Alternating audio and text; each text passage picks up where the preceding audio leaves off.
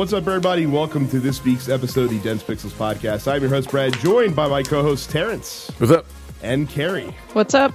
Really hope to have Micah back this week, but his child is not cooperating this evening. In his parlance, he's being very extra tonight, as the kids say. So shame we will not have him here. It is, of course, the Tuesday after the 2019 Royal Rumble. We will be talking about that in the back half of the show. We've got a lot of gaming to talk about. We've got 2 weeks worth of news to talk about.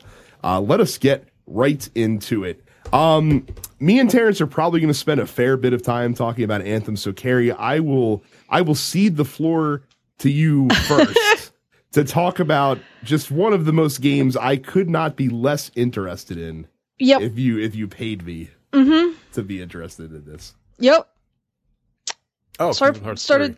No, not Kingdom Hearts 3. I started playing from the first one. I haven't played any of these games. What the fuck? Yeah, that's a good you've reaction. Never played any of them, or you haven't played them since? Okay, I'm sorry. Kingdom Hearts came out when I was in like middle school, and I didn't have a PS2 until I got to college.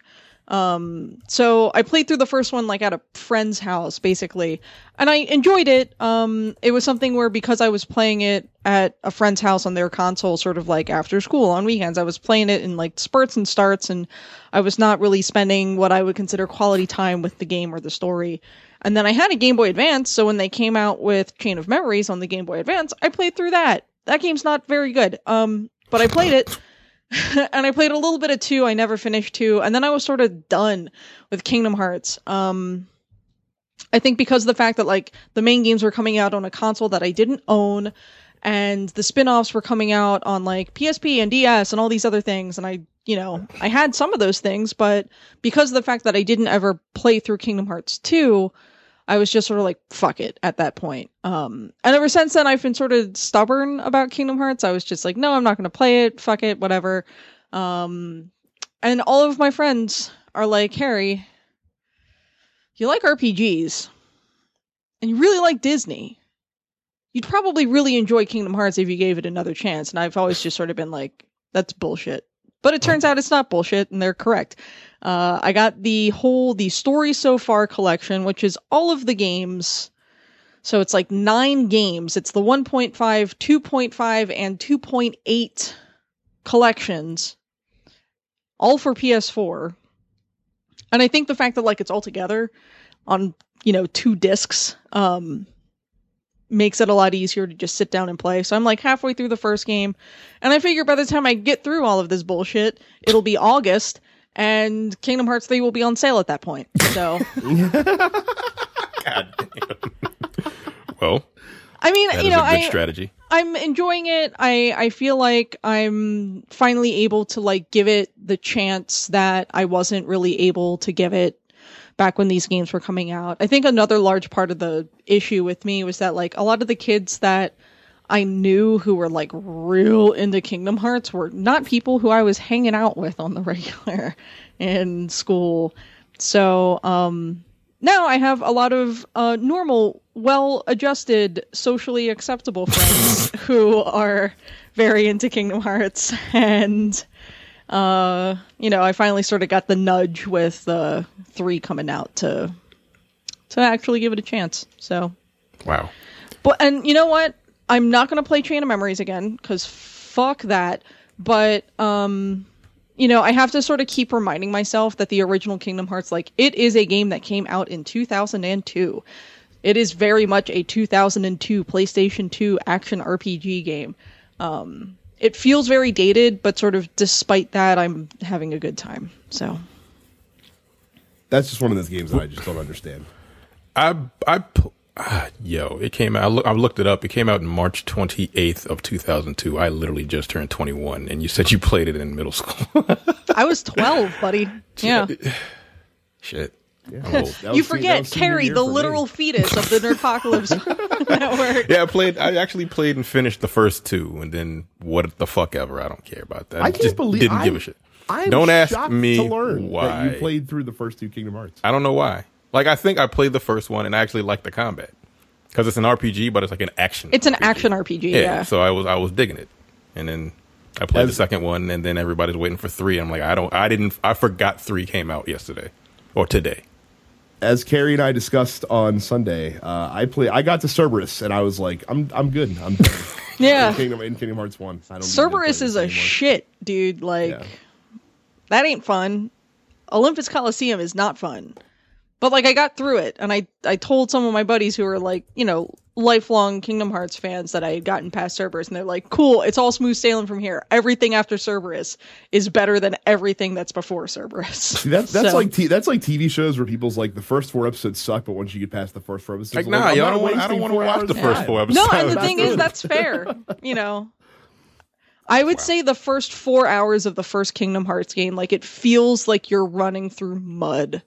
Like, it's so slow, and there's all of these cutscenes, and, like, you don't really know what's going on, and you're not at a high level that, like, the combat's any good yet, and then, like, it clicks sort of all at once, and then it's smooth sailing from there. But, yeah, Kingdom Hearts, I'll catch up eventually.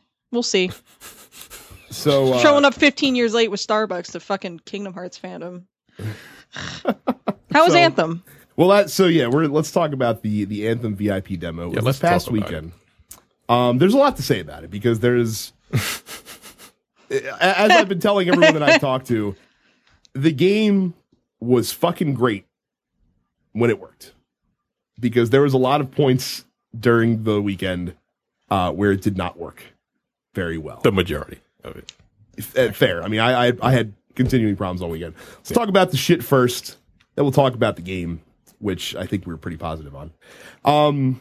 Look, I understand when you are releasing this stuff before the game comes out, and it's an online game, and I'm expecting a level of polish not to be there. I'm expecting some bugs. I'm expecting some technical issues.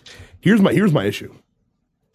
I know we say the terms beta and demo are essentially interchangeable nowadays, but to me, when you call something a demo, that implies a level of polish and a level of stability that doesn't necessarily need to be present when you're calling something a beta. Yeah. I think if they had called it a beta this past weekend, which it was for all intents and purposes a beta, they could have probably gotten away with that. But because they called it a demo, and because you couldn't connect online errors, because you had the infinite loading screen problem that I was plagued with constantly, because you had a lot of some of the performance stuttering issues and stuff like that in the game, they're catching a wrath of shit for that. And I think it's deservedly so, because you mischaracterized what people were playing. And I think they should have been more upfront about what it was, too, because the problem is, this build that we played is a 4-month-old build. According to EA's, what BioWare said throughout the weekend as they updated people on the progress of technical issues, a lot of these issues that we're having in this demo, in the current build that they have, the release build, those problems don't exist. And I'm just like, well, that's cool. So why didn't you give us a build where the problems didn't exist, so that people aren't, shitting on your game? I mean, you need this game to be awesome. This was not a good way to put your front foot forward for folks the first time that you're letting a large swath of people get their hands on this thing. So I think that they did a terrible job characterizing what people are going to play, and they're deserving the criticism they get for that. Now, that being said, when the game worked, I came away really impressed this weekend. Terrence, I briefly talked about it in the alpha, and I'm going to expand on my thoughts, but I'm curious to hear your thoughts on the gameplay that you guys experienced. Well, before I get to the gameplay, I do want to comment on the terrible aspects of it, and how I was not necessarily able to get around it, but I actually played quite a bit. I may have played more than you. Actually, that's possible. I basically did everything that you could do in the demo once with a bit of free play thrown in. Mm-hmm. So. Yeah, okay, I did around the same. What I found with that infinite screen loop, like, it's coming. So you just turn the game off and just kind of Yeah, and just play around it. I did, and it's like, hey, okay, you were previously in a expedition that you want to jump back in. I'm like, well, I never jumped into that bitch in the first place, but okay, fine. But so that was how I got around that. But now to the actual gameplay. Look, I didn't give a shit about this game. Like I saw it. I'm like, oh, that looks kind of dope. And then I was like, oh, it's EA. I'm like, oh, I don't trust EA at all. Like, period. I think that's fair. I don't, honestly. So, you had given me a link to actually get into it, and this is before I even got to the actual game. You gave me a link to get into it, and I had an old EA account linked to my PlayStation 4 account somehow. I don't know how the fuck that happened, but they don't give you an easy way to transfer it to a new account. So I never was able to do so. I didn't even know that I had an old account because when you're doing the demo, they don't even tell you what account is linked to it during that demo. So I was like, I don't know. I can't get in there telling me I don't have access, but I actually do. It's telling me I have access online, but it wouldn't let me get into the game. So I had to download an old EA game because I had no EA games on my system. Period. Like I downloaded like FIFA 2018 or something. No, at first I downloaded FIFA 19, and then when I went to see what account I had linked, it was like errors not working, error servers down. I'm like, nigga, what? I'm not even trying to play online. So then I had to download FIFA 2018, and that gave me, I'm like, oh, so it's an old account. So I went to EA and I'm like, can I transfer this? And they were like, you got to put in a ticket and all this other bullshit. I'm like, I'm not doing all of that. So somehow I figured out my old password from my old email address and got it. Anyway, I got it all working. But that's another reason, fuck EA, because it shouldn't be that goddamn difficult for all that nonsense to happen. It really should. Yeah, it took me like an hour. I'm like, but I actually wanted to play the game to see how, because I was actually watching gameplay footage of it last week, and I'm like, this looks like it's kind of fun. Like actual gameplay of it, I'm like, this looks kind of dope. Once I actually got into the game, yo, that's just really fucking fun, yo. Like it's super fun. Like I think the most I played was like 2 hours straight. It's just like you're Iron Man. You're like just flying around. Like the demo that they showed in 2016 or 2015, where they like jump off a cliff and then they start flying. They dive into the water and come out the water like it was nothing. Like you can literally do that. You can legitimately do that. That's not bullshit. It's something that you can do, and like that's fun. It just is. Like the combat is really it's. There's a lot of weight to it. Like when I told you, I was talking to you for a little bit. It's people are actually comparing it to Warframe. It feels a little like Warframe. Warframe, there's like no weight to the characters. I'm about to say Warframe is very fast paced. It's super fast paced. Yeah. It's like the characters feel like they weigh 1 pound. They're like flipping all over the place. Like all of the what are they called? The javelins, they have weight to them. Like they feel like they have weight. The guns have weight to them. The world is very pretty. It's a very pretty game.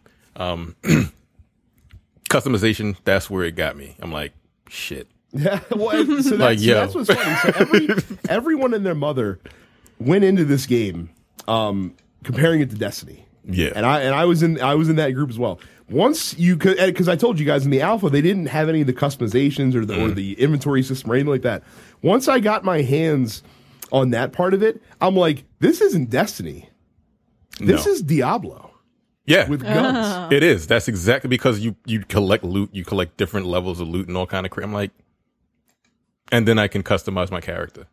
Right, I can customize my javelin. It's very because like Carrie, you get tons of the same like style of loot, but instead of like in Destiny, when you get a gun, there's like 2 slots for perks, and the first slot could be one of 7 perks, for the weapon, and the second slot could be one of 6 different perks.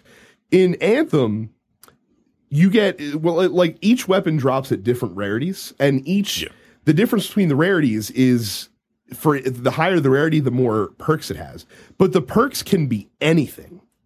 So it's very contingent on making a build. It's an RPG. It is a straight up RPG where you're trying to make builds for each javelin. So like if you want a support build, you want to try to find weapons and gear that is going to help accentuate that. and accentuate those abilities and accentuate those aspects of your javelin. And that's very much No, what that sounds I'm looking for in a interesting. game like this. Yeah. I'm still not going to play it. But Like the main javelin I picked was basically like the Stormbringer, like the one that can float infinitely.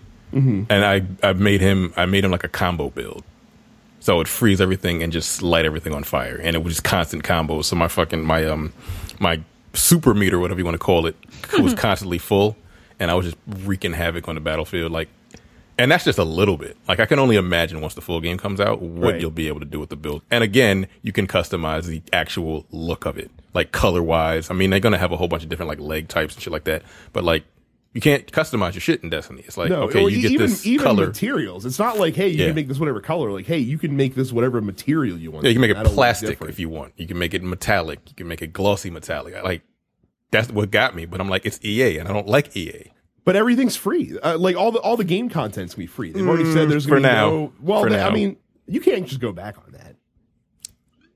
Like there will be pay like the stuff. The thing they said that you can pay that you're gonna be able to pay for are gonna be customizations, right? Yeah, I get that. I still don't believe that they're gonna. I don't trust them niggas. I'm sorry. Like I get that. Like and BioWare has made a very very good game. They have, but they're under EA. But you know what? Is the devil. I mean, that's true. But the other thing about this game is that despite the fact that it is a BioWare game, it is not letting me fuck any aliens. That you know of. Maybe. Yeah, we don't know. They said there's not going to be any romance. We'll see. Maybe if they had romance, then at that point, I might be into it. It's funny to talk about the combo nature of the gameplay.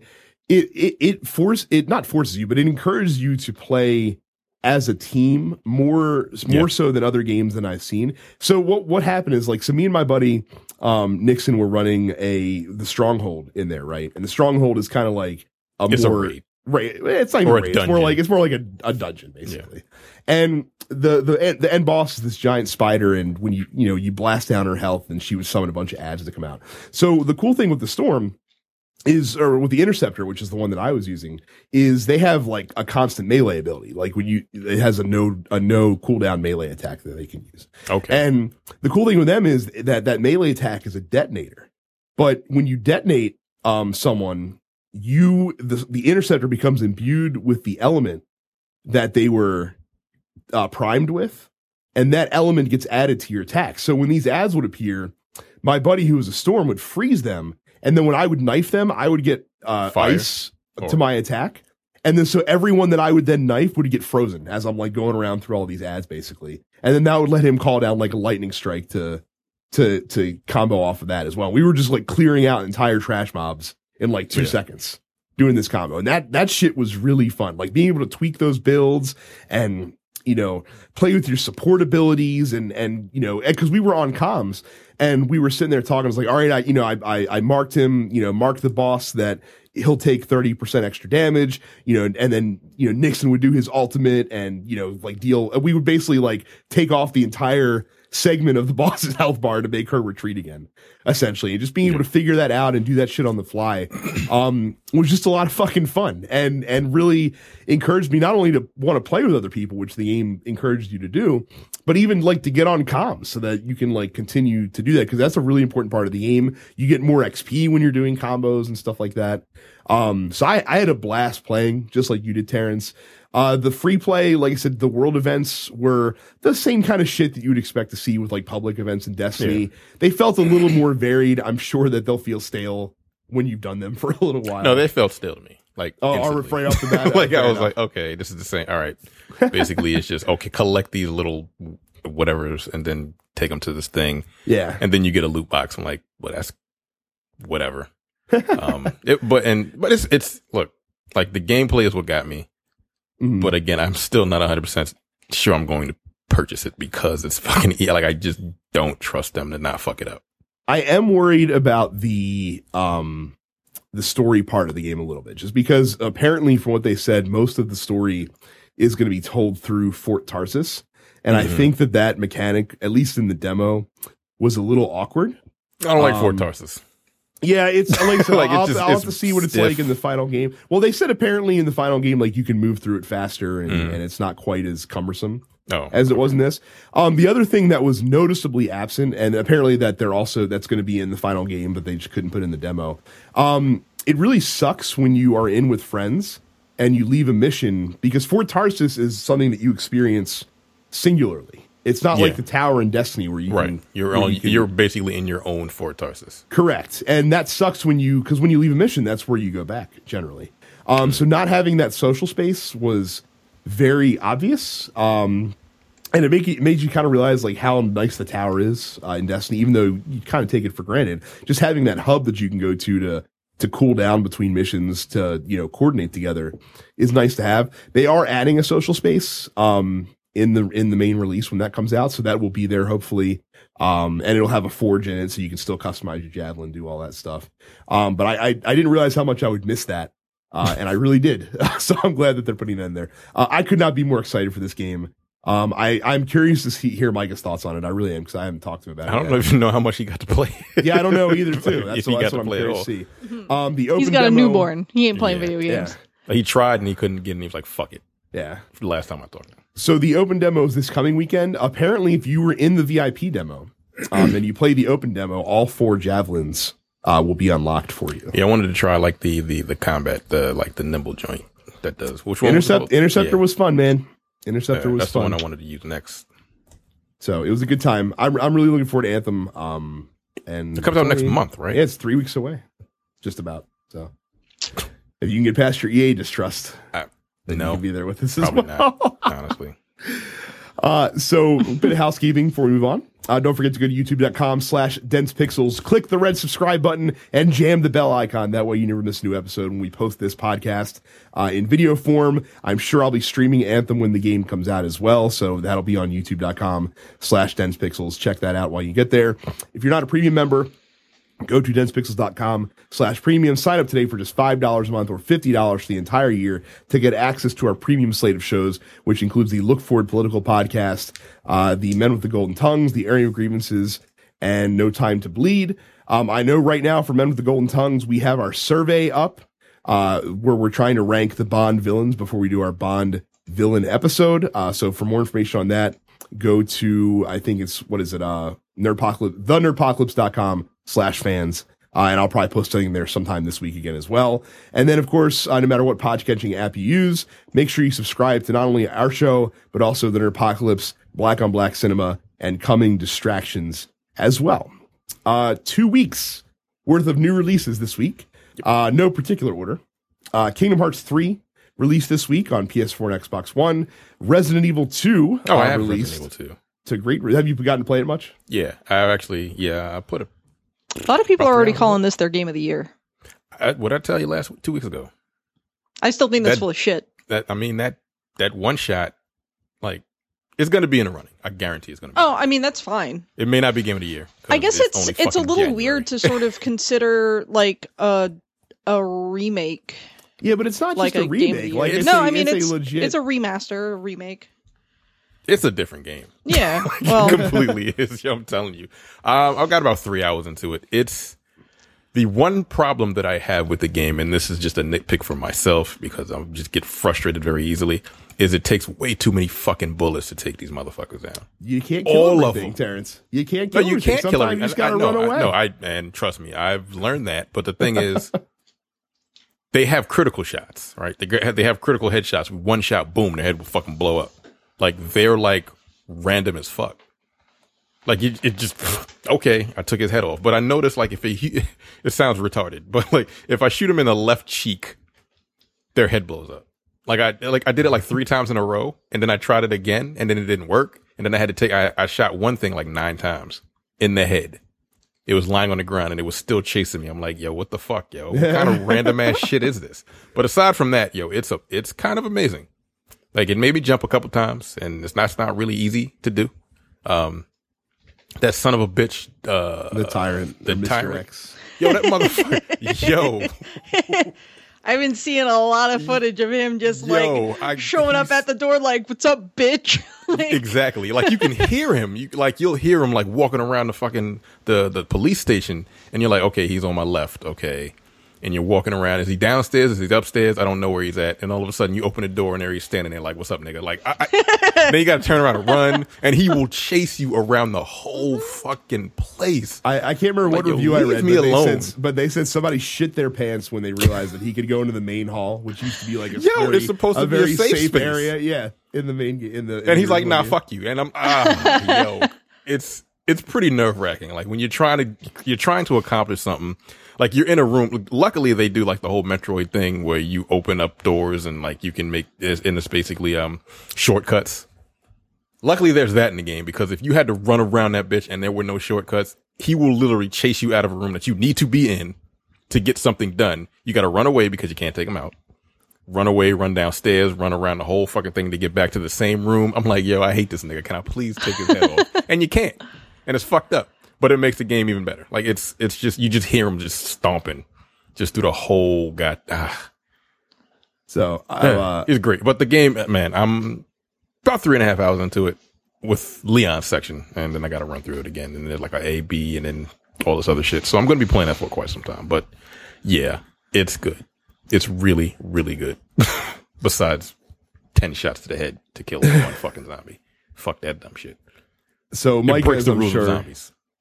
Mike is, I'm sure, even more excited because Senran Kagura Burst RE:Newell came out for PS4. Exactly. This week. Genesis Alpha 1 released on Xbox One and PS4. Song of Memories released on PS4. Sphinx and the Cursed Mummy released on Nintendo Switch. Life is Strange 2 Episode 2 released on PS4 and Xbox One. Realm Royale on PS4 and Xbox One. I played that for 5 minutes and was like, no. Click. Yeah, just another battle royale, I'm sure.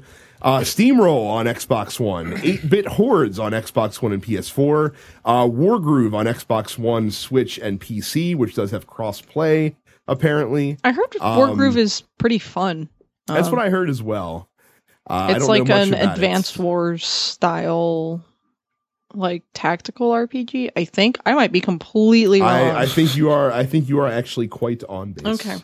With this, and then since February is right around the corner, Xbox announced their Games with Gold for the month. For the entire month of February, you can get Bloodstained: Curse of the Moon for free on Xbox One. From February 16th to March 15th, you can get the underwhelming Super Bomberman R for free on Xbox One. From February 1st through 15th, you can get Assassin's Creed Rogue on the Xbox 360, which of course is backwards compatible. And from the 16th to the 28th, you can get Star Wars Jedi Knight Jedi Academy for the original Xbox. Wow. But again, it will work on the Xbox One as well. And then a couple release date announcements. The Division 2 private beta begins on February the 7th. And the second season of DLC has been announced for Dragon Ball FighterZ.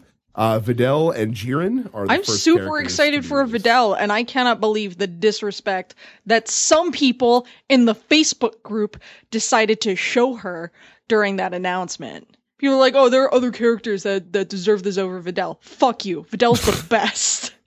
I don't even know who that is.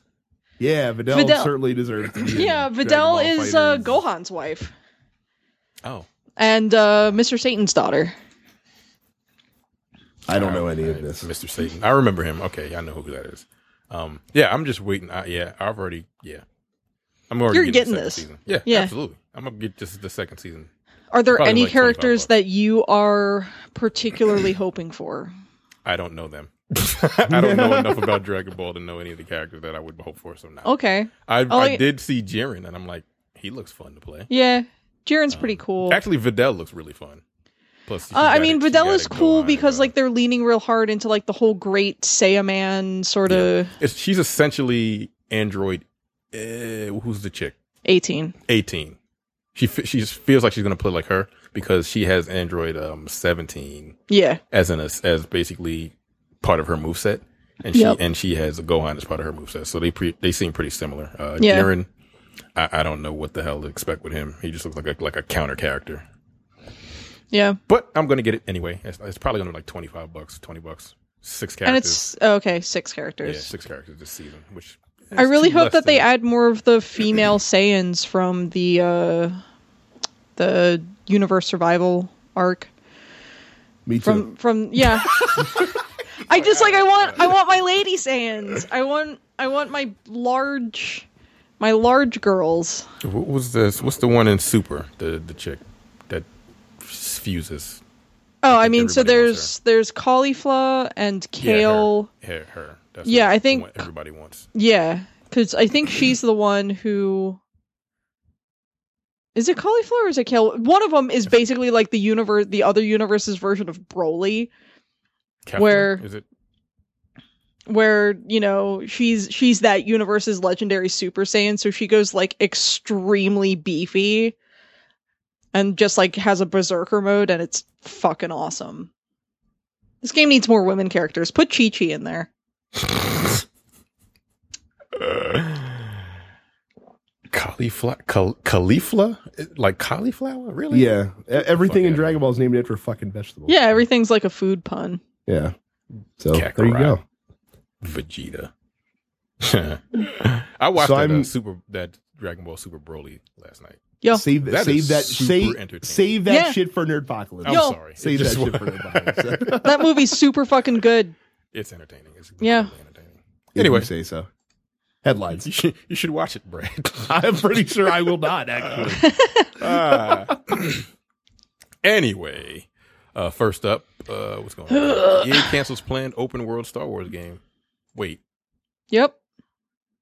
wasn't Oh no, that's the other people. When isn't Well, no. So this was the one that Visceral Is it- was making with Amy Hennig, and then they I got thought rid that of was Visceral. like 14 or whatever the fuck. No, you're Oh, that talking got way. canned That was a long No, time that's a ago. single player. No, that's Yeah, that was God LucasArts damn. that was doing that. Mhm. But yeah, so again, for the timeline, for those that don't remember, Visceral Studios with Amy Hennig was working on a single player Star Wars adventure. yes. EA got rid of Visceral Studios, took Yes. the assets from that game, gave it to the EA Vancouver studio so that they could make an open world Star Wars game. And I guess that is also now done. Isn't and canceled. There's kaput. supposed to be a Star Wars game coming out this year. Yes. What studio is making that? Isn't that the one that's doing the studio that did It's Respawn. yes, Respawn Entertainment that did Well, theirs is still in development. They said, and it should be releasing. They I said think this year. this they year, said the yeah. end of this by the end of this year, yeah.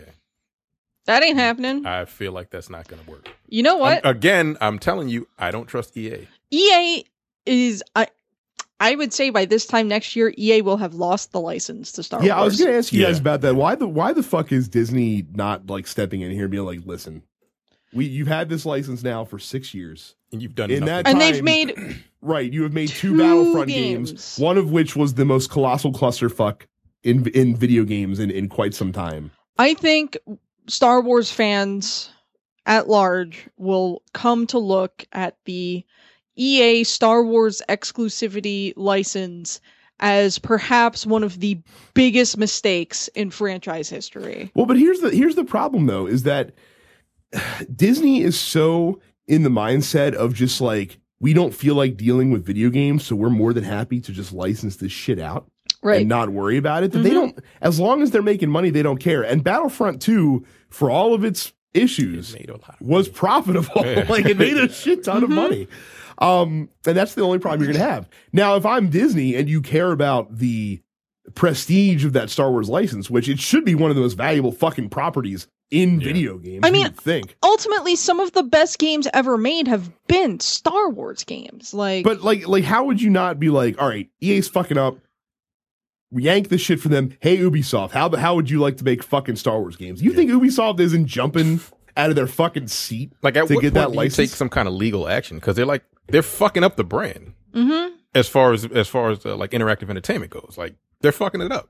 So if I'm Disney, I'm like, all right, y'all, why do y'all keep canceling shit? What are you doing? This is Yeah, like the that's- third game they've canceled at this point. I'm like, Yeah, all right, you gotta at stop. least. No, I mean, like, we gotta they- put some kind of like judicial injunction in there. I don't know what. They Some keep type- announcing titles and they're like, okay, cool, like we have our Battlefront, we know that's going to come out. You know, we've got DICE working on that or whatever. And then they keep announcing these like, you know, either open world RPGs or just like different genres of games that aren't shooty games, and all of those like keep getting like 6 months into development, 12 months into development, 18 months into development, and then canceled, and then the studios get shut down. So I just want to know what the fuck is going on, because I love Star Wars. I want to play Star Wars video games that aren't fucking Battlefront. I'm not going to play Battlefront. Give me something else. Video game. What was the last game that EA came out, that EA produced or whatever, published, that wasn't like a game where there was some kind of monetary store to it? Whether it be, there was one. Was it Dragon Age Inquisition? Speed, yeah. I mean, are you counting indie titles and stuff like that they're publishing? No. Okay. Because those don't count. Like, I'm talking about like a game that they're saying, hey, like a AAA title, like a AAA title, and it's going to be a single player AAA title, which I don't even think they do. Dragon Age. I'm going to Dragon Age had no. Well, I guess didn't have that sync. It had multiplayer. It had multiplayer, and you could do some kind. Didn't have like a store for that. It didn't have multiplayer. I know that they had No, Dragon Age Inquisition had a multiplayer. If it did, I never fucking played it. I thought it did, not unless they took it out. I don't think it did. In any case, it's, EA is exclusively in the business of publishing games that can continue to make them money after day of release. Which I don't think is inherently a bad thing. Yeah, I think it's bad. But I think the way that they are going about it is bad. I mean, I guess A Way Out technically didn't have an extra monetary component. Yeah, Dragon Age did have a multiplayer. Did it? It had a All right. Co-op multiplayer section to it. I don't know if there was any kind of like a monetary store or anything like that, but yeah, it had it. A Way Out. Yeah, that was that dude that was like cussing up a storm on stage. Fuck the Oscars. And it probably didn't have that because he was like, fuck EA. And I guess you'd have to go back to Mirror's Edge Catalyst as the last one without like a microtransaction. And they probably like that was a disappointment, even though it may have been good. I don't know. I haven't played. But yeah, they don't really do games unless they can make money again afterwards. And the way they go about doing it, I guess their most successful would probably be FIFA. Oh, undoubtedly, it's the most successful. FIFA with that whatever the hell mode you play. Ultimate Team. How much money do you put into that? Do I put into it? Yeah. No more than $20 a year. Okay. So, because the problem, I feel like they think that they can't make money off of it once the game is released, so they're just kind of like, whatever. I mean, that's kind of where they're at right now. Though they want games that they can monetize. Now, again, if you're, I don't inherently have an issue with that if you're keeping it in the realm of cosmetics. Yeah. And I don't even have a problem with Ultimate Team necessarily either. Because they do give you an avenue to earn packs, through playing as well. Slow going. That's the thing. The way they do it is like, okay, you can play for this shit, or you can just pay for it. We'll make you take 5 hours to collect whatever you need to get the amount of money so you can unlock this one pack, or you can just pay $1.99. Right, but I feel like we're deviating there. Just like the Star Wars thing is just unconscionable. Like I just don't understand why. I understand you want to make money, but you have this license for even if you have a game that doesn't have any it's just a single player game, no microtransactions. If the game is good, if you have Star Wars attached to it, people will buy it. Yeah, you'll make a lot of front end sales, and I feel like that when you are a publisher that has the microtransaction business that they have. To supplement that, I think it is okay to put out a game that is just a game that will sell really well if it's a good game. Yeah, not every single one of your games need to have microtransactions, though. Just put out a really, really, like fucking God of War. A game sold very well, no microtransactions, and it won Game of the Year. And everybody played it. Like, come on, yo. What else do you fucking need? You're one of the biggest goddamn companies in the world as far as video games is concerned. Stop being so fucking greedy. Anyway, again, this is why I don't trust them niggas, which is probably why I'm not going to pick up Anthem, because it's them. Yeah, just wait until me and Mike are fucking hyping it off the chain. Yeah, I'm telling you. I might get it like a year later. Next up, Mortal Kombat 11 revealed. Oh, damn. Wow. We have been off for a week. Shit. Well, that was revealed like a week and a half ago. It sure is Mortal Kombat. It is. NetherRealm Studios revealed new details for Mortal Kombat 11 during a live event in LA back on what was that, like the 18th? It was two Thursdays ago. Yeah, 17th. So they showed it. They had a bunch of gameplay. They had 7 characters to play during that. They made it a lot slower than the more recent ones, is the biggest thing that I noticed. And then actually started looking at it a little bit more, and people that actually got to play it, they said that the game feels more like a Street Fighter game. Interesting. Than like the fast-paced Mortal Kombat 9 and X. Footsie is a lot more footsies based. The combos aren't crazy long. It looks like they're going more towards the Injustice model. You still have a block button and everything like that, but like Injustice had combos, but they weren't like Mortal Kombat combos. But even slower than that is what this game is going for. And it looks like they're adding kind of a variant of the gear system that they had. Yep. In Injustice as well. Yeah, they are. They have 2 different meters instead of like the run meter and the whatever the hell meter they had at the bottom. Like the X-ray meter. They have an offensive meter and a defensive meter now that constantly regenerates during the match. So the X-ray moves are a little bit different. You can only pull those off when you have like 15% health left, and you can only do it once in a match. Oh, like the fatal blow. Yeah, fatal blow. That basically took over the X-ray moves. They changed it a lot. Some people don't like it. Some people that are like the more fast-paced shit, and some people are like, I might be able to dig into this. Like I've noticed a lot of people that I know play Street Fighter they're looking close at this. Like, this might. Actually make me play. The market is there for it. I mean, Capcom has done nothing if not fuck up Street Fighter V left and right. So, I'm curious to see, because I like Mortal Kombat. I'm curious to see how this actually plays once it releases. This comes out in like April this year. Yeah, and apparently the one of the new characters, Garrus, they announced, can add or take away time from the match clock. That's one of his abilities as well. That's kind of interesting. Fucking crazy. Yeah, I don't know how that's going to work into the thing as well. They have a new villain in the game called Chronica. Okay, sure. So apparently Baraka's coming back, Scarlet's coming back. Shao Kahn is the bonus character. Ronda Rousey's voicing Sonya Blade now. Ronda Rousey's voicing Sonya Blade. Yeah. Makes sense. Yeah. I ain't mad about it. Yeah. So the game looks really fucking good. I mean, also apparently there's going to be more details coming out basically by the time this episode drops, because NetherRealms is doing their next live stream on January 30th.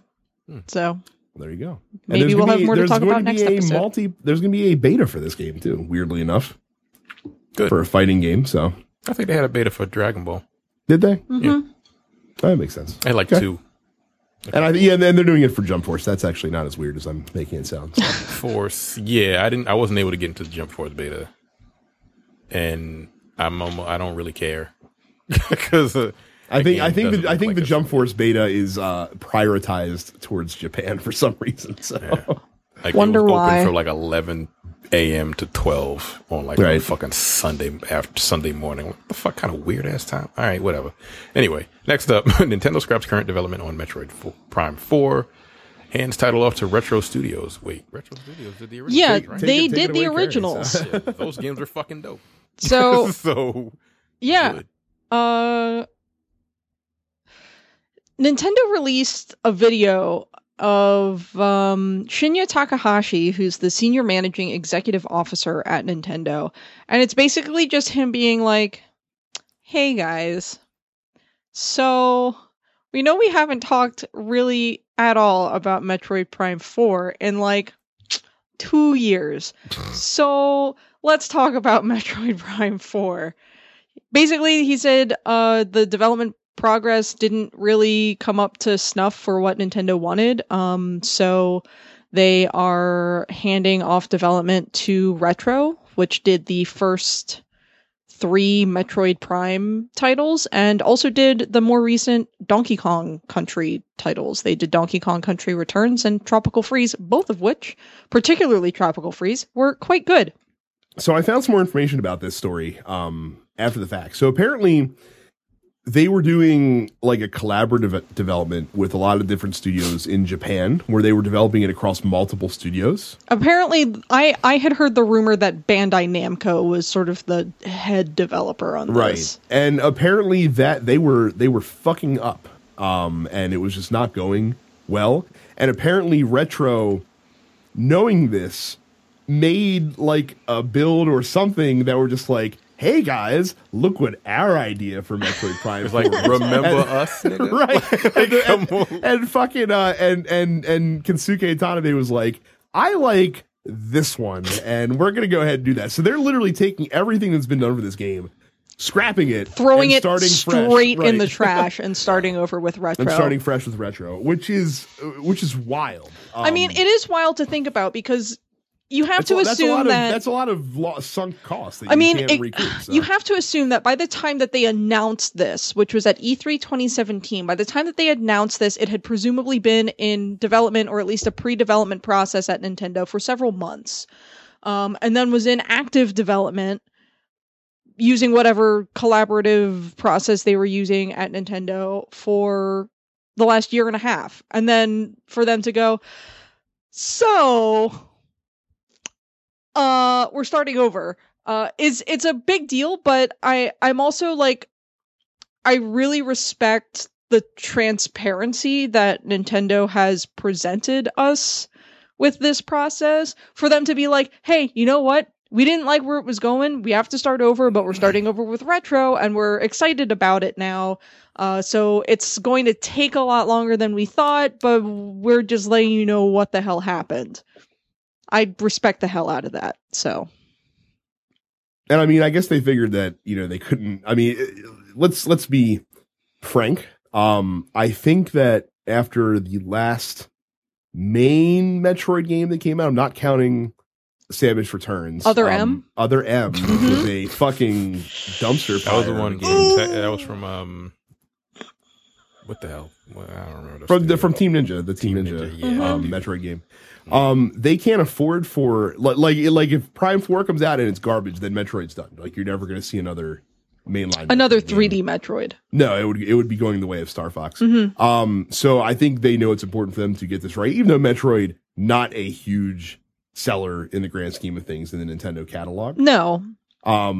But so I appreciate the fact they're getting it right. It really sucks. I was looking forward to Prime 4. I'm arguably looking more forward to it now, knowing that Retro Studios is attached to it, who made the other fucking games. I don't know why they weren't considered for this one. That's strange to me. I think in the first place, it may have been a situation. Yeah, it was because they were working on Donkey Kong. Right. So I mean, I imagine they felt like they couldn't possibly do. They weren't going to get to another E3 without talking about this, and they probably weren't going to get to another Nintendo Direct without talking about it either. Last year they said they didn't want to, tease the fans over and over again until they were closer to actually completing the game. I mean, again, this was teased with literally just a fucking title card at E3 2017. So, I mean, I'm not a huge Metroid fan. I love the lore. I love Samus as a character. I am not good at Metroid. I'm not good at the 2D games. I'm not good at the 3D games. But I respect the amount of work that goes into polishing the overall Metroid experience. So obviously, my assumption was that Metroid Prime 4 would have been their holiday 2019 big, sort of more mature release. Obviously, that is no longer the case. So we'll have to see what else Nintendo has going on this year. Yeah, they're tough to read because they don't like to announce stuff until it's a couple months out. So it's like they have a couple games coming out this year. Obviously, the new Animal Crossing, supposedly the new Gen 8 Pokemon. Yeah, that's sort of it as far as like mainline Nintendo franchises. A lot of people are sort of expecting a Zelda remake of some sort. A lot of people are pulling for Skyward Sword, which I would be super down for. Yeah, I'm okay without that. Oh. See? Okay. Next up, Quantic Dreams receives funding from Chinese company NetEase, and they're going to be doing multi-platform games. Quantic Dream can suck my dick. Look, David Cage can come over here and kiss my ass personally. I can't stand him. I can't stand any of those fucking overwrought, heavy-handed, metaphorical bullshit games that he comes out with trying to make a statement, but he can really only see the world through the lens of a privileged white man, so it comes off like he's just basically toasting a piece of white bread and trying to call it art. No, fuck him. Terrence the what killer? The origami. Yeah, the origami. Origami. Make sure that you pronounce that correctly. Heavy Rain. Yeah, that was the last one I played was Heavy Rain. Jason. Sean. So look, apparently Detroit was fine. If a little ham-handed. Yeah, a little ham-handed, as we've talked about on the show before. Look, if you are a fan of Quantic Dreams games, this is good. If you don't own a PS4, they should be appearing on Xbox One, Switch, and PC now. So good for them. Always good, I guess, when second-party studios can kind of venture out on their own and do their own thing. So yeah, we'll see what comes next from them. I'm sure we'll see another game from them in like 6 years. That's how long they take to make stuff. And at that point, I don't think anybody's going to give a fuck. But hey, who knows? Do they have like a really big audience as far as Quantic Dreams? No. They don't? Okay. I mean, I think Detroit sold fairly well. I don't know figures, but because it looked good and people probably bought it with like the production value on Quantic Dreams games really is spectacular. But clearly, all this guy wants to do is just make shitty movies. So I don't understand why he just takes a fraction of the cost it takes to make a video game and just make a shitty movie instead. I mean, you could say the same about Hideo Kojima. So Hideo Kojima should also just make shitty movies. I agree. He needs to just fucking stop touching Mads Mikkelsen's dick long enough to finish a video game. Speaking of Mads Mikkelsen, you should watch Polar. That movie's fucking crazy. I heard it was not very good, but that's subjective. Look, I enjoyed it because there was a lot of violence. All right. It's really fucking violent. Right. Next up, Metroid Exodus ditches Steam to become an Epic Games Store exclusive. And Valve is fucking mad about it. They're big mad. They are big mad. They're literally stomping in a corner, being like, "That's not fair." Well, fuck you, Valve. Yeah. Well, and here's the difference between this and Division 2 is that they had already been taking pre-sales for Metro Exodus on Steam. Sure. And Steam would have a point in things not being fair if the Epic Store wasn't going to honor those pre-sales. Well, no, not even that. It's not even it's not Epic Store's doing it. Deep Silver's saying, hey, the people that pre-ordered it will still sell you the game on Steam. Right. You'll still get access to the DLC on Steam. Right. But if you haven't pre-ordered it yet, you got to come over here. Right. Here's the best part. On Steam, the game was regularly $59.99. On the Epic Store, it's going to be $49.99. Now, I did some number crunching. Even though they're taking a $10 reduction in price, Deep Silver is still going to earn more from every Epic Games Store sale than they were on Steam. That's right, because they give a bigger cut. Mm-hmm. Yeah.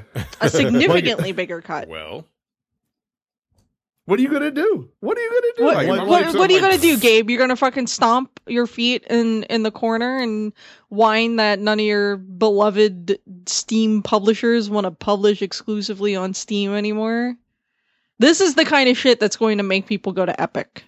Yo, all because of fucking Fortnite. I'm about to say, much like Fortnite came from fucking nowhere to take the games world by storm. In 2 months, we have two high-profile third-party games that are being like, fuck off Steam. We're going to come over here to the Epic Game Store. And this, like, make no bones about it. The end result of this, and I don't know if it's going to take 6 months, a year, 2 years, but the end result is Steam is going to take that cut from 30% and it's going to be down to fucking 12. Yeah. You can bet your bottom dollar that shit is going to happen at some point because you cannot lose. Like fucking Epic Game Store sitting here like the Michael fucking Scott Paper Company coming in and undercutting Dunder Mifflin left and right. Coming out of nowhere, and fucking David Wallace is like, what the fuck is going on? Yep. This is fucked up. And again, So. all because All because of Fortnite. Fortnite has made Burn it them down. billions of Fortnite dollars. forever. That's so crazy. One game has made them like a formidable opponent to Steam. Or How are it's going to make them prices switch. so low? Because we have all the money in the world. Because we're I rich. cannot believe. If you had you told me fucking Fortnite Was going to offshoot reshape the of entire the- fucking how industry. much is actual Fortnite? Like the game, It's the free! The no, Free. no. The tower building Fortnite, the actual game Fortnite, minimum not of $40. not the battle royal shit that they just the offshoot of the Terrence, actual game. Here's the best part: is it's $40. They're talking about making that free to play because they're like, what the fuck do we Whatever, care? like, Right. we got the money. Whatever. Yo, that's insane to me. Mm-hmm. This free to play. Wow. Where's Winner Chicken Dinner? Where's that game called? Where Underground? PUBG? PUBG? PUBG. what are they doing? They released it Nothing. on PS4 like last month. I don't think anybody bought it. Nothing. Jesus Christ. That shit needs to go free to play. We'll see. It needs to. Yeah. Like, you can't if they want compete to with catch up. Fortnite. No, you can't. That's insane. Fortnite released a far more polished, far more fun version of the Battle Royale mechanism, Yeah. while PUBG was still struggling in fucking Xbox early access. Yo, that game Like- played like trash. Yeah, that's why people Even on bailed. Xbox One X. That Yo, shit was the expensive. very swift rise and even swifter fall of Player Unknown Battlegrounds is something worth documenting at some point. I someone's probably think. going to do that. Like, I'm gonna say I don't. I think I don't even someone's know if already you could done say it, they've maybe. fallen though. Honestly, Is anyone playing it? I'd have to imagine that people. PUBG still used to are. be the number one game on Twitch. Right. Is I it know, is but I'm it saying, even like- within the top 50? but I'm saying like it's fallen from astronomical heights to just being above average in I don't terms even of know if like it's above playability. I don't even think it's above average I'm telling anymore. you. Like, check Twitch to see where that is. You know what? I'm doing it right now while we're fucking. But while you're moving on to the next story, I'm going to check to see. Yeah, speaking of where Fortnite, it ranks Yeah, in exactly. viewership. Speaking of Fortnite, next up, Fortnite Save the World mode, getting rid of blind loot boxes. Whoa, hold on. X-ray llamas. This sentence sounds so stupid. Now Yeah. show their contents before opening. What the fuck is going on? What? so the llamas, they're pinatas, they're the loot boxes. So the pinatas in the game, they run 50 V-Bucks, and they're up until now they're luck of the draw, skins, weapons, so on and so forth. X-ray llamas will be the same 50 V-Buck price, and if players don't like what's going to be in that, they don't have to buy it. They can just wait until the next day. Oh. So real quick, PUBG is like still top 10 on Twitch, and like as I'm looking right now, it has 20,000 concurrent viewers. Like at this very moment in time. So That's not bad. and that's with Kingdom Hearts and Resident Evil kind of clogging up the top of the charts just because they just came out right now. So That's interesting. I'm surprised. Well, 20,000. That's still probably that's a. it's just, I mean, it's the Pretty same as good amount, Overwatch yeah. is right now. So I mean, well, Overwatch. Overwatch is still popular. It's not It like is. it's I like went anywhere. Overwatch. Is still very good, but like, I don't really count that on Twitch. What's number one? Like, Oh, I mean, you know, It's Fortnite. Fucking Fortnite. is it of Fortnite? course. So what's Yeah. number two? What's that other game? That's always in the top? League of Legends. Yeah, League of Legends, that was always number one. I swear, every time I turn on Twitch, League of Legends, I'm like, yo, this shit is boring. League of Legends sucks. That game sucks. It's not fun to play. Don't It play doesn't look League. fun. Like, it just doesn't. But I don't played know anything League. about it. I played League for a hot minute back in 2012. Then I quit because it sucks. Well, there you go. So yeah, you got like X-ray llamas where you can see what the fuck you're gonna purchase with your hard-earned money or your hard-earned parents' Can money. we be done with loot boxes at this point? Nope. No, because that's where EA makes all their money. And Blizzard. Yeah. Are they still doing that mobile? Diablo? Diablo? Yeah, they're not just gonna scrap it just because a couple fucking fanboys got boo faced at a con. But I mean, Yeah, they're doing it. Listen, that game, people can throw shit at that game. I'm sure the game is going to be good. No, it's not. No, it's not Diablo 4. It's not what you wanted. You're still going to fucking play it. Just shut up. Stop fucking crying about it. A console. If it's successful enough, sure. If it'll work on console, I don't know enough about the game to be able to speak on that. But yeah, listen, I just the reaction for that, and again, I blamed Blizzard for not knowing their audience in that moment, but at the same time, I think the reaction was I want to play the game. The reaction was a little overdone at the time. So that is it for headlines. We will do all of our housekeeping now because I know some of you do tune out before we do the Wrestle Talk. So again, don't forget to go to densepixels.com/Amazon whenever you buy anything on Amazon, big or small. Jeff Bezos doesn't have enough money, so give him as much as you can. But while you're giving Jeff Bezos money, you are giving us money as well, which helps support your favorite video game podcast. So we thank you for those of you who use our Amazon link. Don't forget to join our fan group, densepixels.com/fans. Don't forget to follow us on social media. Just search at Dense Pixels. Subscribe to the podcast. Go to youtube.com/DensePixels. Subscribe there. Follow us on Twitch. Carrie is very active on her Twitch channel. I'm streaming. Carrie. I'm streaming basically twice a week. I streamed Monday this week. That was like my weeknight stream. Normally I would do like a Tuesday or a Thursday, but since all of my friends are playing Kingdom Hearts, I figured why should I stream to an empty chat room? So I'll be back next week with more Golden Sun. I'm coming up on the end of the first game. I'm actually doing like a 100% run of Golden Sun. So I'm doing like the optional extra boss area right now. So we'll see how that goes. Probably badly. Terrence, there's Apparition 410. He plays Dragon Ball Fighters on his Twitch channel usually. Yep. I am Dense Pixels Brad. You can follow me, but I don't usually stream there. I usually stream on densepixels.com or youtube.com/densepixels. So if you want to see me play stuff, that is where you would go for that. So that is all of our video game talk this week. We will transition now into our review of Royal Rumble 2019. And yes, Carrie is staying for the review. She probably watched more than I did. Yeah. It's very possible. I'm going to run through the pre-show really quick because it was relatively inconsequential. Razor of the Authors of Pain had to team with Scott Dawson of the Revival against the tag team champs, Bobby Roode and Chad Gable, in a non-title match. They lost. It was completely inconsequential. Rusev lost his United States title to former champion Shinsuke Nakamura after Rusev accidentally knocked Lana off of the apron and she hurt her ankle. Bookmark that in the back of your mind because it would actually become very important later in the night, though we had no idea at the time. And then Buddy Murphy retained the Cruiserweight Championship in a fatal four-way match against Kalisto, Hideo Itami, and Akira Tozawa, which was a decent match as we have come to expect from the Cruiserweights. Let us start with the main card. Our first match of the night, Asuka defending and retaining her SmackDown Women's Championship against the man, Becky Lynch. I like Asuka a lot. This was a very good match. I feel like I should explain myself, given that I have typically not stayed for the Wrestle Talk. I have a lot of friends who are very into pro wrestling, and it's just like I feel like I've absorbed a lot of the culture through osmosis over the last year, and I finally just like embraced that. No, you know what? Wrestling is just anime, and and it's something that I would probably really enjoy. And Asuka is the most anime, and I like her a lot. Really awesome. She's got that good hip check. She does. She screams in Japanese constantly during the match, which is fantastic. It's funny when she has to cut a promo because she does the same thing that a lot of Japanese speakers who don't have a great grasp on English do, which is to speak very slowly and loudly when they talk. But they do a good job of protecting her for that. She gets her point across pretty well.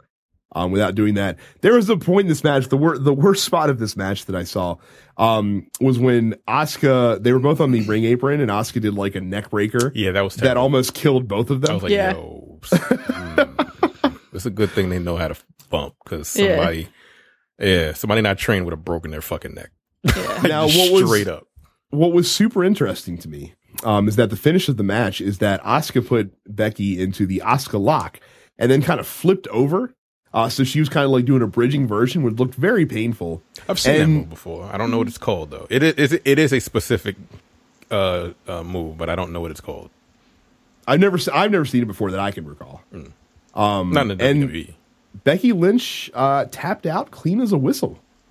I was a little bit surprised about that. Asuka did need a win. She won the title, of course, in a TLC match, which did not require her to pin or submit anybody. So that's always not a very strong way to win the title. So having her with a strong finish is probably the way to go. I was surprised that they did this to Becky Lynch, but again, bookmark this in the back of your head because it may or may not become relevant later tonight. So I was amused as we were watching the next match because Carrie's husband Chris thought Shane McMahon was someone's crazy uncle. I mean, he looks like someone's crazy uncle. Like he teamed with the Miz against the Bar. Yes. And like the Miz, basically my exposure to the Miz at the celebrity softball game during All-Star Week last year was sort of the catalyst that got the ball rolling for me to like gain a lot more interest in pro wrestling in general. Because he played in the celebrity softball game and he was a perfect heel in the celebrity softball game as well. So to see him standing next to Shane McMahon, like it literally looked like a young lad and then his fat drunk uncle. Like it does not help that Shane gets so like beat faced whenever he's wrestling. It's not good. But he's in surprisingly good shape. He is in surprisingly good fucking shape. big. It's a large lad. So the thing that I'll never understand about Shane McMahon matches is that whenever he does anything, the announcers like lose their mind that they're so blown away that Shane McMahon is able to do these crazy things. I'm like, have you not watched wrestling for the last 20 years, guys? Like, where have you been? He's a fucking Shane McMahon's a psychopath. He's crazy. He's a psychopath. And again, like this dude literally almost beat the Undertaker inside Hell in a Cell at WrestleMania. How are you impressed? He's just a wrestler at this point. They did the thing in this where they teased all of Shane's big spots. Like they teased him doing the flying elbow onto the announce table.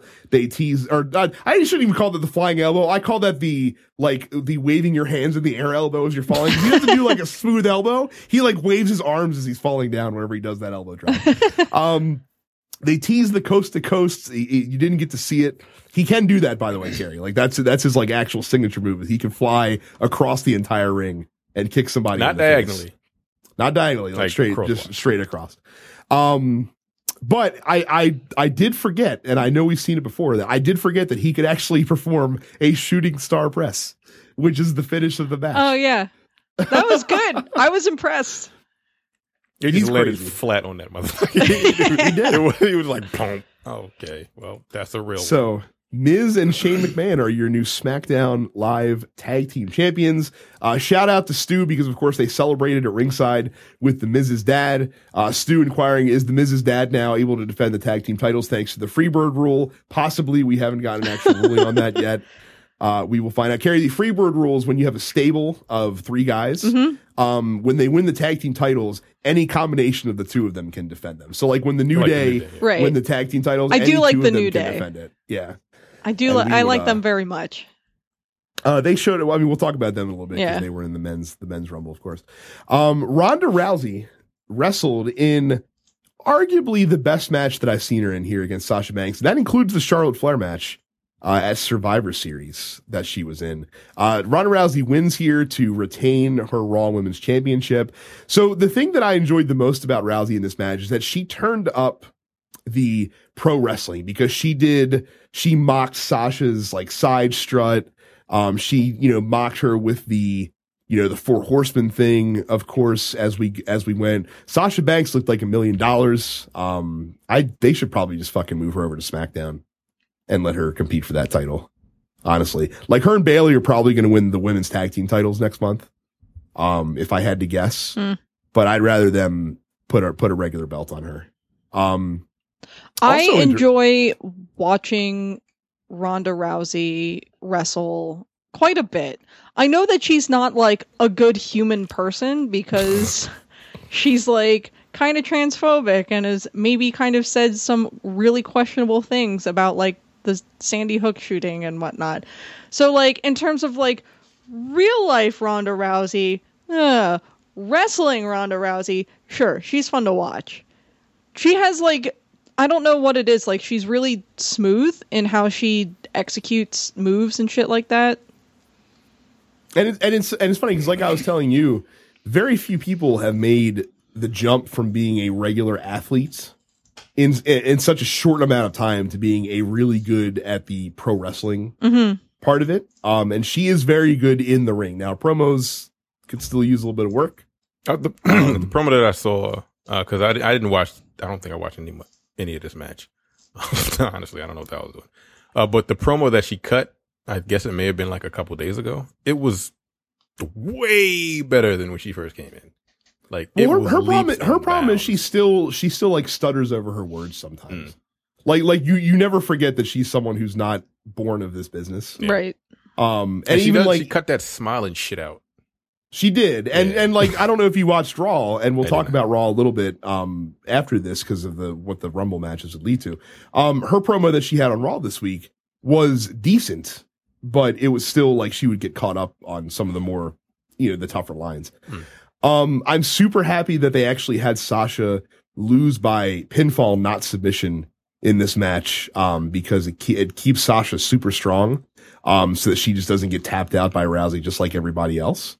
That tells me that they have big plans for her down the road, so they wanted to keep her credible. But so the thing that I need to know, all of this 4 horsewomen talk, what's it fucking building towards? Because they're really starting to ramp this shit up now. With Rousey throwing it out there and Banks and Becky, throwing that shit out there a lot now too. I mean, if it doesn't lead to a match, then what's the fucking point? But I feel like the other 3 of Rousey's cohorts are still a little bit further behind to be able to have a good match, if you're going to do that feud. Who was 3? Who? So it's the Rousey stable is her, Shayna Baszler, Jessamyn Duke, and Rina Shafir. I have no clue who the fuck. The other 3 are in NXT, are all in NXT right now. Oh. Okay. And then of course on the WWE side, it's Banks, it's Charlotte, it's Becky Lynch, and it's Bayley. Yeah, are the four horsewomen of WWE. But just the fact that they're ramping it up so hard makes me think like they want to build it towards something. But again, the other 3 that are in NXT have to become much better wrestlers before you can kind of hold them in the ring against 4 of the best female wrestlers on the planet right now. Honestly. So we shall see. The Women's Royal Rumble was up next. For my money, this shit was good.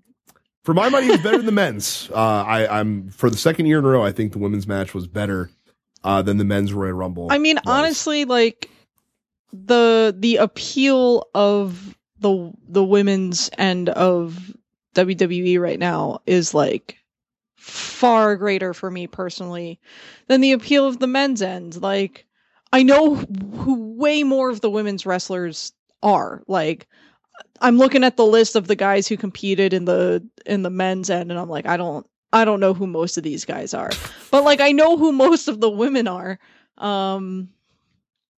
Yeah, it was a lot of fun. It was really long. Well, it's funny because like last year was the first one, and they leaned on a lot of nostalgia talent coming in to help fill out the roster a little bit.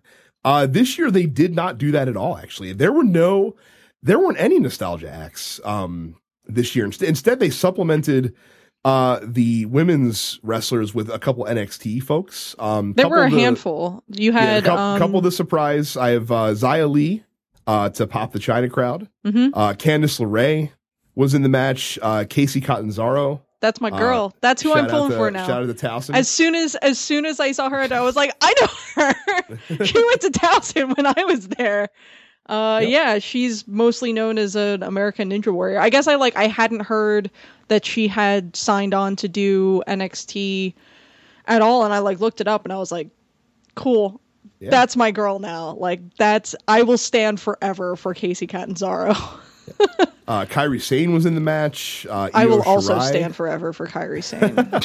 and Rhea Ripley. Those were your surprises in the match. You had a lot of really fun moments. The women between Naomi and Kacy Catanzaro out Kofi'd Kofi this year in terms of the Rumble saves. Casey had, I would say she had the best one because she got knocked out. She landed flat on her ass, but the rules were your feet had to touch the ground. So Correct. she like scooted over, flipped herself into a handstand, walked back into the ring and flipped herself back up. And I'm like, I'm very here for this. Yeah, she also like scurried. She also like kind of tree stumped up the ring post as well in order to get back in the ring, which is pretty cool. And then Naomi just jumped from the fucking barricade to the ring steps. Yeah, a la Kofi a couple of years ago.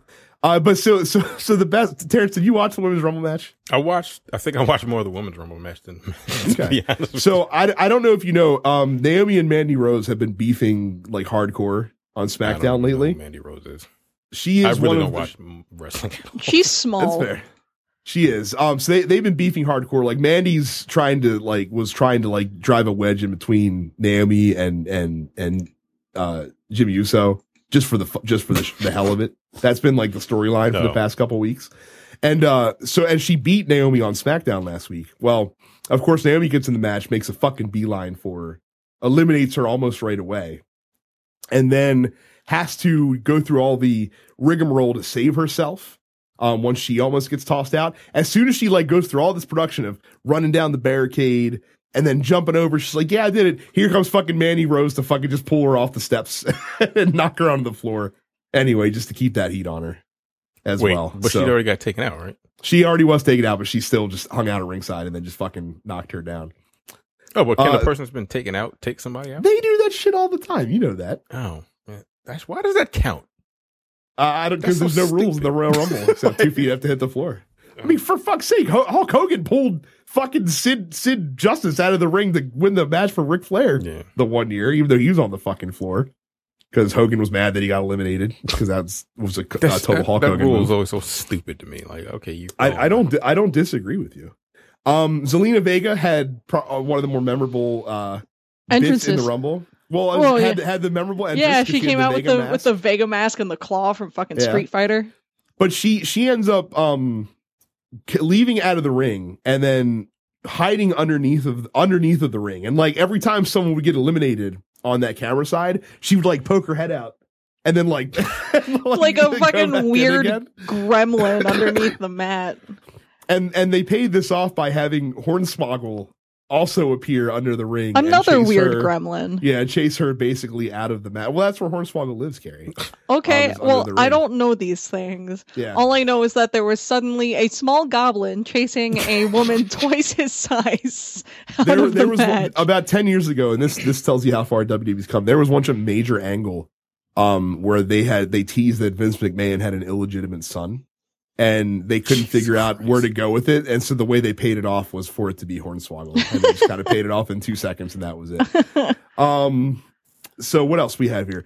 So yeah, Alexa Bliss came back. They made her look fucking fierce for the first few minutes that she was in the match. But of course, the major storyline in the match. So Lana comes out at 28, and she's hobbling down to the ring very slowly because her ankle is still wrapped from the attack that she suffered by Rusev earlier in the night. Well, by the accidental knocking off the apron by Rusev. Yes. When Nia Jax comes down at 29, she would attack Lana as she was coming down to the ring because of course she did because Nia Jax, huge fucking heel. I like Nia Jax a lot. She has a very interesting arc in this evening. Which we'll talk about. She really fucking did. I was like, this is okay. I'm like, oh, we got a huge bitch. I'm here for the huge bitch. Always. So then, after Carmella comes down at 30 for the last entrant in the match, all of a sudden, crowd starts going fucking wild. Becky Lynch comes down to the aisle, and she's talking to Dave Finlay, pleading with him to let her take Lana's spot in the Rumble match. And Dave Finlay's like, I can't do it. Which, to be fair, Dave Finlay, not an on-screen authority figure. So I don't know why the fuck she was appealing to him and he can make this call. I don't know why like Stephanie McMahon just didn't like come out from the back and be like, go get him. Like that would have been way more effective, I think, if you'd had that happen. But eventually he's like, all right, just go ahead. And so Becky Lynch comes down to the ring. The crowd's losing their fucking mind, as you'd expect. And again, I just appreciate the long form storytelling of this completely innocuous like injury that Lana suffers earlier in the night that you don't think twice about because it's something that you see in a wrestling match all the time, leading to this very elaborate plan down the road. Right. Of course, you get Becky Lynch getting injured by Nia Jax, who, of course, the history there, Carrie, is that before the Survivor Series, which is when Raw faces off against SmackDown, Becky Lynch led an invasion of Raw with all the SmackDown women. And Nia Jax accidentally legit punched her in the face and broke her. Oh no, yeah, no. I have a friend where she's like covered in blood and just like still fighting and whatnot. But that never got resolved. Like that was like, and what they've done is they've made Nia a huge heel based off of that, based on her fucking up. Was she a face before? She was a face before. Okay, they could not help but make her into a giant heel because the crowd fucking hated her because it cost them seeing Becky versus Ronda. That was supposed to be the match at Survivor Series. So we never got that paid off. And so you're gonna see it here. Now she injures Becky Lynch's knee. And eventually Nia gets knocked out. It's down to Charlotte and Becky. Charlotte was the odds-on favorite going into the match. I like Charlotte a lot too. She's I like awesome. Charlotte. She's fucking awesome. Bad.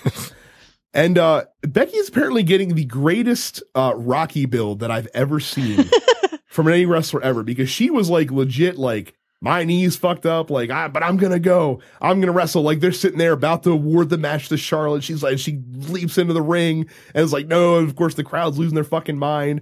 And Charlotte Flair should have like fucked that knee up. Like I don't know why she didn't throw the figure 4 on immediately and just fucking cripple her. But Becky survives. She wins the match, wins the Royal Rumble despite not being officially entered in it.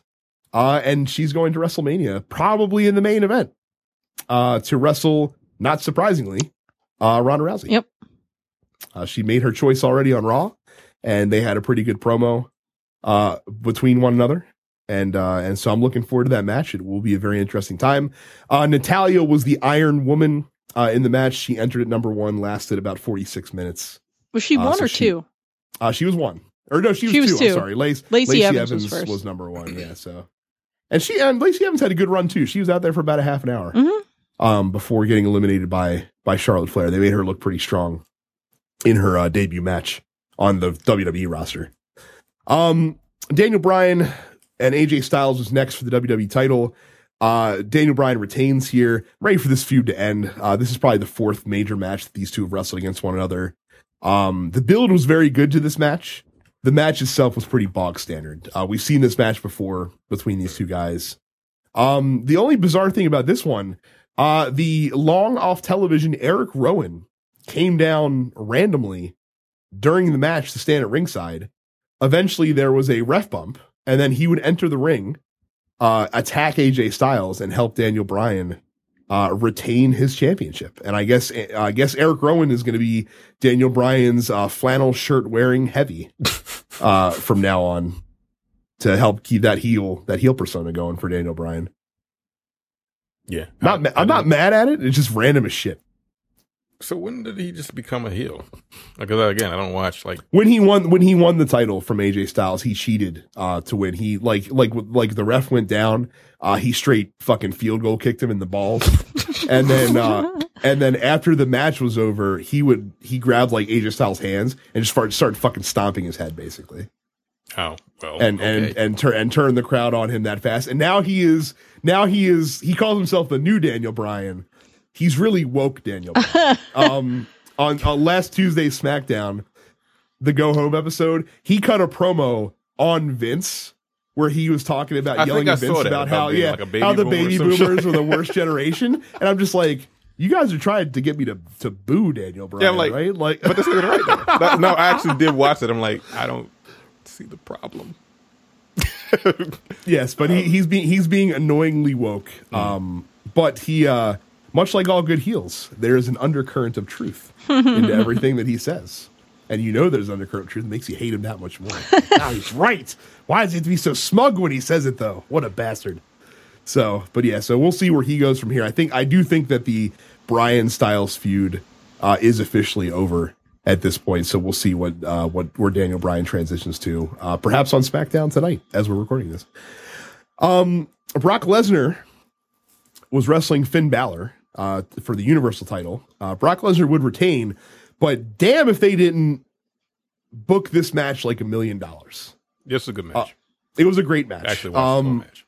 By the way, take note. You can make Brock Lesnar's opponents look very good without forcing them to eat 6 F5s to pin them in a match. Yeah. Just an FYI, WWE. Because you could argue.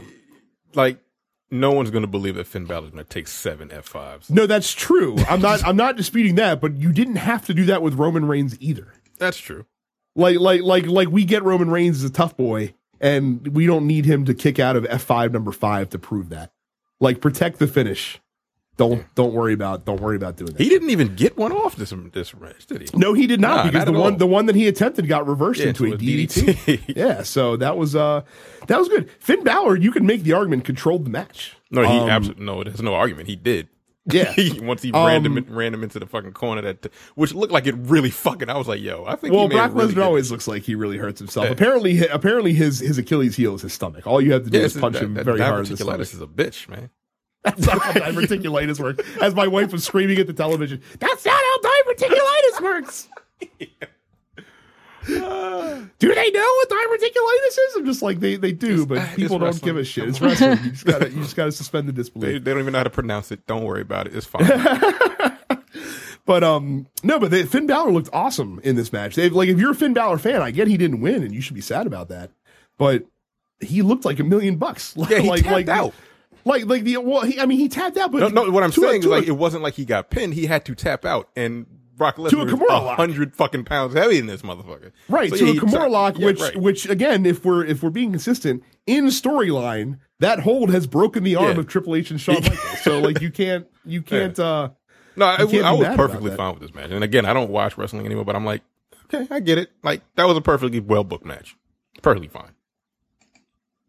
He looked good, and like I said, Brock Lesnar. I mean, they're making the right choice by pairing the Men's Royal Rumble winner with him, because Brock. I think we've seen Brock Lesnar versus the big dude too many times, and I think that the David versus Goliath matchup works way better, and I think he likes it more too. I think he likes me to throw little guys around, probably.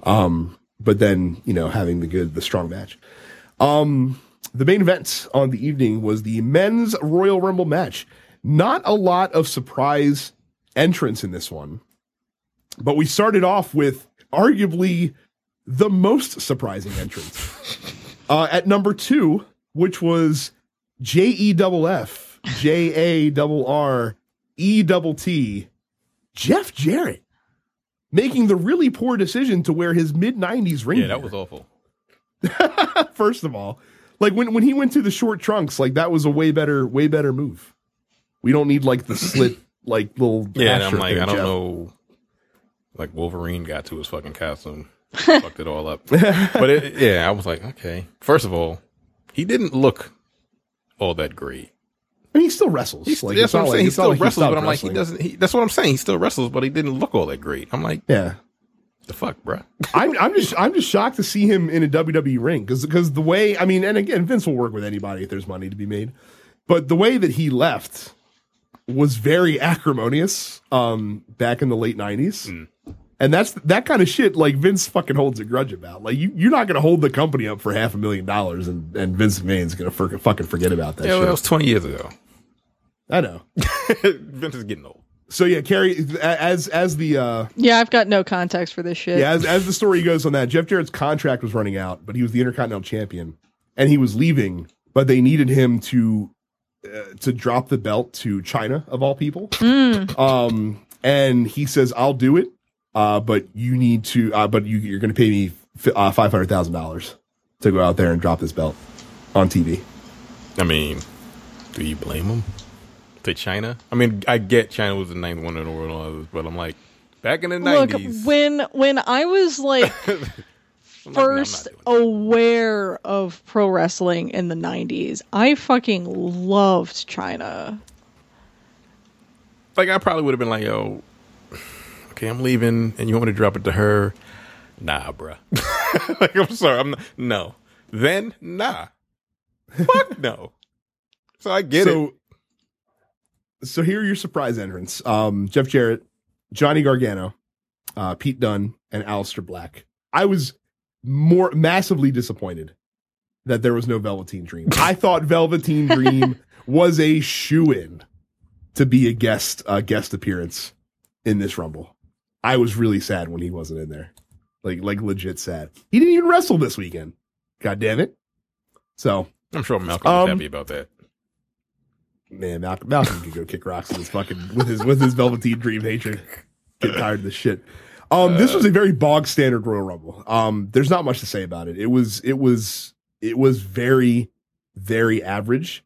You could tell that they were running long because there was no way that there was 90 seconds between these entrants. No, some of them entrances was like a minute.